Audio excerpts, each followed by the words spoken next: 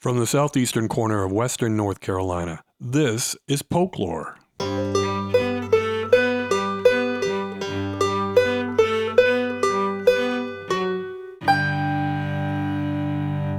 I'm your host, James Hernisham. My guest for this episode is running for the right to be the Democratic Party candidate for this November's election for governor of the state of North Carolina.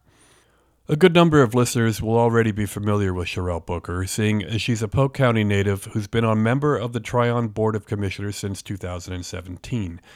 She joined the board as an appointee but was elected a month later and has been re-elected since. She's now Mayor Pro Tem, which is the municipal equivalent of Vice President. She's also served as president of the National League of Cities Women in Municipal Government Caucus, so it's not like she doesn't have some experience outside of small-town politics. But still, to call her campaign an uphill battle would be an understatement. The current Attorney General of the state, Josh Stein, is considered the most likely winner of the primary.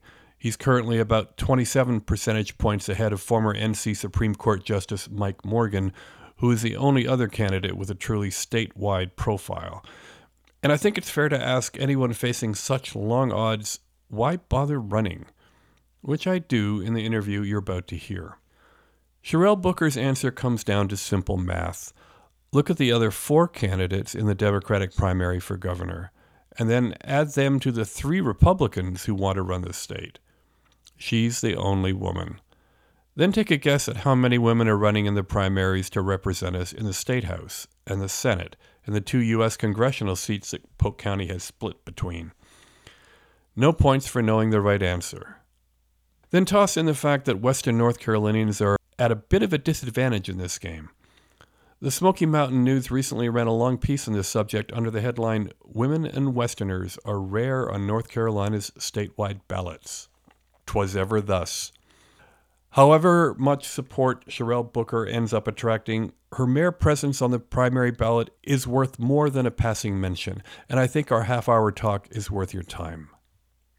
Chrelle Booker, welcome to Folklore. Thank you. Glad to be here. So tell us a little bit about your personal story, your experience as a Tryon counselor and that kind of thing that you think people who are thinking about voting for you should know. Well, James, politics found me. I didn't find politics. And people may find this to be a little strange, but one day I was doing whatever I was doing and I had a vision, a day vision. And I was sitting in a room in a particular chair at a particular table, and the room was cloudy. I could tell there were people in there, and I could tell there were elements in there. So if you fast forward 14 years after that vision, is when I became a commissioner for the town of Tryon. And once I sat in that chair and at that particular table, it's like that vision I had years before became clear, because didn't have an idea that that vision was leading to politics. So I've been elected for the town of Tryon ever since 2017. I am the mayor pro tem as of 2019. And in my personal life, I am also not just an elected official, but I work in television broadcasting full time. I've done all of the production work and the fun work. I am an award-winning producer. Right now, currently, I call myself the one-woman internal legal department, and I'm also the HR manager and a licensed North Carolina realtor. But I also am a member of the National League of Cities. And for those who don't know about the National League of Cities, they are the voice in Washington for 200 million people covering 49 states, pretty much all of the city, towns, and villages in America. And within that company, I have been on the board of directors. I've chaired several committees, and I am the past president of Women in Municipal Government nationally. As of November I think it was the 23rd of November last year, is when I became the immediate past president. So I think that I've got enough experience across the nation having different meetings with people from all over, talking about their issues and how can these be solved. I've been across the nation in different cities and different towns, and we're always discussing problems and problem solving. So I do have the national background for that, um, in the problem solving area, and I would like to use the knowledge gained and experience gained to apply to some of the problem solving solutions for our North Carolinians. And my platform is People, Partnerships, and Unlimited Possibilities, where I intend to engage not just partners from across the United States, but I intend to engage our citizens, North Carolinians, as partners as well. And I'd like to add, James, another reason why I am running is because I came across a quote from the Center for American Women in Politics. Pretty much it says that there's only been 49 women governors. And of those 49, only 34 were elected the first time in their own right. So that perplexed me that in the history of the United States, there have only been 49 women governors. And it's not strange that if you will look at the candidates that are running for governor in North Carolina, on any ticket, I am the only female, and that's not strange to me because it's usually one, maybe none. But however, I believe that my getting into the governor's race, I believe that I am doing my part to get more women to run for elected office because that's what I have spent the last few years doing, trying to get women to run for elected office. Well, this isn't the first time you've tried to get into a higher office, right? You ran for a Senate last time round, correct? Yes, I ran for Senate, and I did almost the same thing here. Got in. I got in it pretty late. In the candidacy part, pretty late, and it was more of an experience for me. I needed to know exactly how things work on that level, and at the time, the Senate office was the one that I chose to participate in. I had spent a lifetime asking people, how does it work? Why does it work this way? Why am I always voting for people I never intended to, have to vote for? And it had nothing to do with the primary. My question had nothing to do with the primary. And I'm a researcher. I'm a hands-on, so I have to get into things to find out how it works for me. And that was a great experience for me. So, is it fair to say then that you are particularly interested in trying to change the political landscape in terms of the kind of people that get elected to higher office? Because you pointed out that there's not a lot of women who've been governors, and a fair bit of them were just appointed, right, or stepped in to fill a vacancy rather than being Yeah. elected. Well, 34 were elected on their own right. Other was, their husband died or, something happened to the governor and the lieutenant governor, became the placement. But so may I ask you a question? Yeah, please. So did you know that there were only 49 women governors in the history of the United States?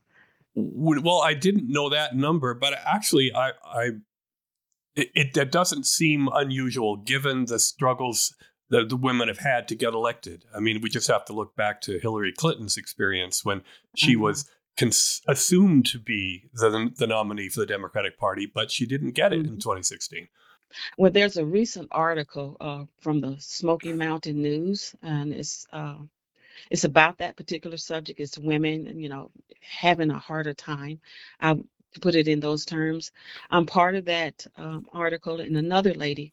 I am the most Western candidate as far as the governorship, because a lot of things are centered from Charlotte, Raleigh, and out to the coast. So that's pretty much of what that is about. Sorry, I wanted to ask you about that because it is not easy for Western North Carolinians to work their way into the power center in Raleigh, is it? No, it's not. And James, I've I've been to several little events in the Raleigh, Durham, and even further area, and it takes me over 4 hours just to go one way. So it's like a day job to attend these events. You know, it's all day drive, all night really, because most of these events start at 6 p.m., maybe 6:30. But I have made my way. That have not deterred me. And I don't know how many events have actually been from Charlotte back west, but I've only been to a couple of those. But yes, and I work. I work full time. So you have to be committed, and I'm committed, and I'm also committed for the outcome. A lot of times the nominee is printed up or written up earlier than anyone is even running for an office. That is kind of expected, but yeah, I think that we as women, if I have to break it down to women, they said that we have to be asked at least 7 times. I know that to be true because I have asked several women more than once, and then I don't press. But a lot of women have told me that they just can't stand the fighting and, other things that just, distracts them from what being a politician is really, really, really supposed to be about, which is the people. And so I can't convince anyone to get into office if they think that they are going to have to fight. So my answer to most of those women is not to look at the federal side of politics, but bring yourself back down to local and state. And I think that if women think more on those terms, that we may get more to at least run. I don't think that most of us are worried about losing per se. I think that we are generous in the fact that we like to have others come along with us or follow behind us or let us know that yes, next year I will run. So I think that is what we do. We try to lead even if we fail at it. Speaking of myself personally, I will continue to do that if others are going to follow because I know eventually the numbers are going to change. Well, I do like this argument that it's self-defeating for women to say, I don't want to be part of politics because I don't like the kind of culture that politics is dominated by. Because it's just a self-fulfilling prophecy, right? Well, it could be, but a lot of women are busy, and it also matters particularly if they have children. Yeah, Go that's ahead. very true. I mean, women are usually saddled with more of the responsibility for child raising, and so they just don't have the time to Yes. building a political profile, right? Yeah, but that is definitely true what you said. It can be self-defeating, but for some people, in life they determine their life by time or by years, and to spend a year or so, not even 3, 4 or 4 years out of their lives and not, particularly win office, that is discouraging for a lot of women. And then have to actually get in a physical argument. That is really a strong-minded thing. So I don't know so much about being totally self-defeating. I think that some women think in terms of I think I can be um, more advantageous in another area for not just women, but for whomever may need them. Okay, well, So I think we've covered then basically why you want to run for office, but I am curious about your choice to run a couple of years ago for senator and now for governor. A lot of people in your position who have a track record in local politics would then go up the next step and say run for state legislature. Like for instance, we don't have a primary in the Democratic Party this year for the opposition to Jake Johnson, our current state rep.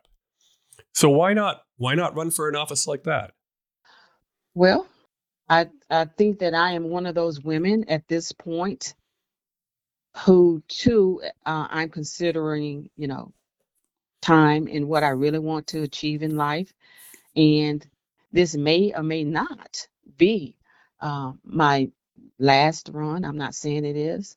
So, and I'm one of those people, James. If you're going to make a cake, make a cake. Make it a wedding. Make it a wedding cake. So, um, I will go for it. How about that? I will go for it. Well, it is an ambitious campaign you set for yourself. I mean, you point out you do have a record of working at, not just at the local level, but at the national level. But you don't have that big a profile among the average voter outside of Polk County. So how are you going about trying to raise your profile? Well, the more you're out there, the more people will know you, or notice you, what have you. And like I said, if I don't win the office, it's not like I'm going to like just disappear and not go on with life. I feel like, and I've said this before, I feel like what I am doing is next stage for the next person, or it may be it could be a shy person. It doesn't necessarily have to be a woman. It could just be a shy person, because I talk to more than just women, of course, and I've talked to young people. So sometimes you're that beacon or you're that light, and they say, okay, I can follow that. And then you have enough. I personally have enough information where I can at least help someone get started, or even get started, in their younger years, in their, 18, 20, or what have you, and work themselves up to the position that they, may want to enter. So I, to answer your question directly, I am not intimidated about the position that I have chosen to file for. Not at all. Okay, well, I think then enough talking about why you're running and what you're running for. Let's talk about what you would do if you were the governor, because I think ultimately that's the most important question that voters should be thinking about. What are your priorities for the state? One of my main issues is housing and shelter and safety. And as a realtor, sometimes it's hard for me to work in the professional environment and help people find housing that is affordable. So that is one of the issues I would definitely want to tackle as a governor. But I see myself, James, with, say, a blackboard or a whiteboard with all of the issues written on them, engaging partners from around, the United States, and of course, North Carolinians as partners also. And I could see us with getting those marked off as as we go along, those old issues that was probably there before you and I were born, No, before our parents. yeah, no doubt. These issues go back a very long time. Yeah, a long time. So I think that if you visually can see them, all at once, you can make a decision of where you need to go, where you need to start, and like I said, engaging North Carolinians who may have expertise in a certain area. That would help, and our citizens will know that they are part of their government. Because I am not a me, myself, and I type of government. I know that it is a we governors, is we who live in North Carolina, and I have to be careful because sometimes I'll go to the national level and make a instance here. Education, that's very, very important. I think that keeping up with technology, not just AI, I think that it would just please me and thrill me if our kids were learning robotics and business ownerships and civics. Civics is really a huge one for me, because if you learn how to live in your neighborhood and in your town, then you will know how to live in or operate in the next city or town that you go to. And if you decide to run for office, everybody should at that point have an idea of how cities work, and how uh, North Carolina work, and so on and so forth. And I think that the person who is elected will have a better chance of helping the citizens themselves, because the citizens know what to expect, and the elected official know what to expect from the citizens. So that is really huge to me. And I know most people don't think about this, and it is not at the top of my list, but the survival of trees. The more communities that are built, I would particularly like to have our hardwoods not. cut down or taken down or however they want to do that. Because in the long run, we're going to need our trees, not just for the air that we breathe, but we talk about global warming. I think that the trees are, pretty stable in the area of helping with that. Love to do as a governor, but particularly engage North Carolinians in the process. Okay, I want to go back to your mention of education because 20 years ago, North Carolina had a reputation as being a very powerful state when it came to education. That was one of the things that if Mhm. you didn't come from North Carolina, you knew North Carolina had good schools, and not just good universities, but good high schools and elementary schools. But lately, it seems that the Republican Party has been making a big effort to divert funding away from the public school system towards a private school system, with all the vouchers that they have just introduced. What are your thoughts on the state's responsibility to shepherd a good public education system? Well, you do know that the North Carolina Constitution kind of underscores the importance of education and us as a state making sure that our kids are educated well. So, as far as our public education, I think that it's okay to help the other schools, but we should be funded, definitely be funded in the area of public because that's where most of our kids are. That's where most of our kids that are going to turn into adults and live here in North Carolina or anywhere else. We want our kids well educated, and guess what? It puts that gold star back on the education system here in North Carolina. And as far as a particular party wanting to go the another direction, it's hard for me that everybody, and I know that you stick together as a party mostly, but it's hard for me in the form of education that everybody that's in one party would agree not to fund public schools. Uh, I, I am behooved by that. All right. The last thing I wanted to cover was kind of more of an abstract notion, but for me, it's raised by the fact that you're running as a bit of an outsider. You don't get the kind of attention that the main candidates for governor in the Democratic Party, mostly Josh Stein, who I think everyone assumes is going to be the nominee.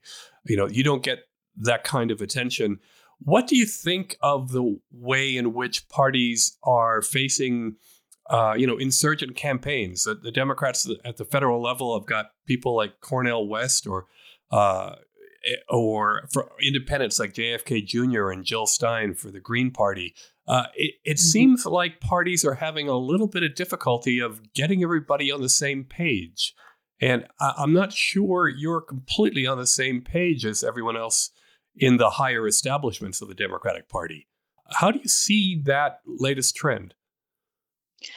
Well, there have been other parties in our history, but there's no judgment here because I believe that the three people that you just mentioned, I believe they feel discouraged. And I also believe that what they are doing is right for themselves. And they think that there are others that are having that same thought. So I think that they are trying to lead the way for people who think a little different from, like you said, the higher up in the parties. So perhaps they think that if they can't make a way in for a different party, it's like I said before, maybe they think that it's enough people that's going to come behind them and change that. But yeah, I just think that they are probably discouraged and just want to go another direction or feel more independent. But I'd like to say this, James. It's a quote from Miss Nina, because Miss Nina is from the birthplace of Tryon. And I found this quote, and I think it's perfect for this time for people who are feeling discouraged. At this crucial time in our lives, when everything is so desperate, when every day is a matter of survival, I don't think you can help but be involved. So, with that quote from Miss Nina, I think that the three people that you mentioned earlier, I think that they are just trying to find a way to be involved, to be heard. And like I said, I have no judgment there. Well, I hope no one's assuming that, or you're assuming that I'm trying to draw, a comparison with between you and say JFK Jr., who seems to be, you know, somewhat of a marginal character who could be disrupting a very, very important election. In You are running within the Democratic Party on the Democratic, you know, world, and I Hmm. assume you will support the nominee, whoever wins. Oh yes. Oh yes. Yes, yes, yes. I say that, yes, with a exclamation mark. Yes, I will support the person that wins the nomination for North Carolina governor. I say that publicly. So, for worst case scenario, is you run and you manage to attract a little bit of attention, if not more, and set an example for other folks who might also feel that it's good to see a woman of color, running for the top post in the state. Well, I never go that racial route. I never go there. Um, in a sense, but I think in this case, with there only been 49 women in the United States for governor, it is. I think it's a good thing to see at least one woman stand out there and be brave enough to stand out there. Like I said, I am not intimidated. I just hope that other women, uh, follow my lead. And I don't know, James, when the last time that a woman on any side ran for governor. I don't know who, and you mentioned person of color or people of color. I don't know if there's ever been a woman of color to run for governor in North Carolina. So I don't know if I'm the first. I don't know if there was one, ages ago, but I would like to know to actually know that. Well, hopefully, after this primary, at least people will be aware that someone like yourself is making an effort to change history. Well, James, you know that if a woman never get in the race for governor of North Carolina. Like I said, I don't know how many there have been. Uh, we won't. I know we've had one woman, but that's been a little while ago. But if no one ever runs again, or the next person doesn't run after me, the next woman, then we won't have a woman to try every time there's an election for governor here in North Carolina. And I think that maybe they're waiting for a particular one. Maybe someone's being groomed. I don't know. But eventually, I know that we will have another one as long as we continue to run.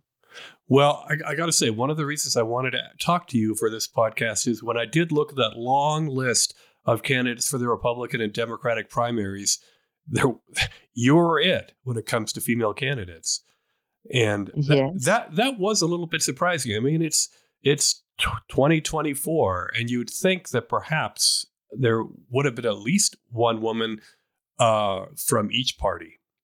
right. So, on behalf of those of us who like to see diversity in our candidate list, thanks. Did you say things, or I said were you? thank you. Yeah, yeah, Oh, okay, okay. You're. It kind of cut off on my end. yeah. James, you are more than welcome. All right. Well, it's like, Cheryl, thanks so much for your time and good luck in the campaign. Thank you, and thank you for this interview, James. All right. And there's the case for faithful representation in politics. In case you're wondering, I haven't invited any of the other candidates for governor to appear in Folklore, mostly because this episode's guest is the only one from Polk County, but also because I doubt any of them would be able to fit me into their schedule. Even Chrelle couldn't find the time to meet in person, which is how I've done all my other interviews so far, because she's too busy working her job at WGGS TV in Greenville. Anyway, it's not as if it's hard to find out from other sources everything you need to know about Josh Stein and Mark Robinson, the two men who appear as certain to win their primaries as Joe Biden and Donald Trump are to win theirs. If you haven't already cast a primary ballot during early voting, you still have time. In-person voting day is March 5th. As always, if you have any thoughts you'd like to share on what this podcast should be doing and whom I should be talking with, email them to jamesh@folklore.com. Thanks for listening.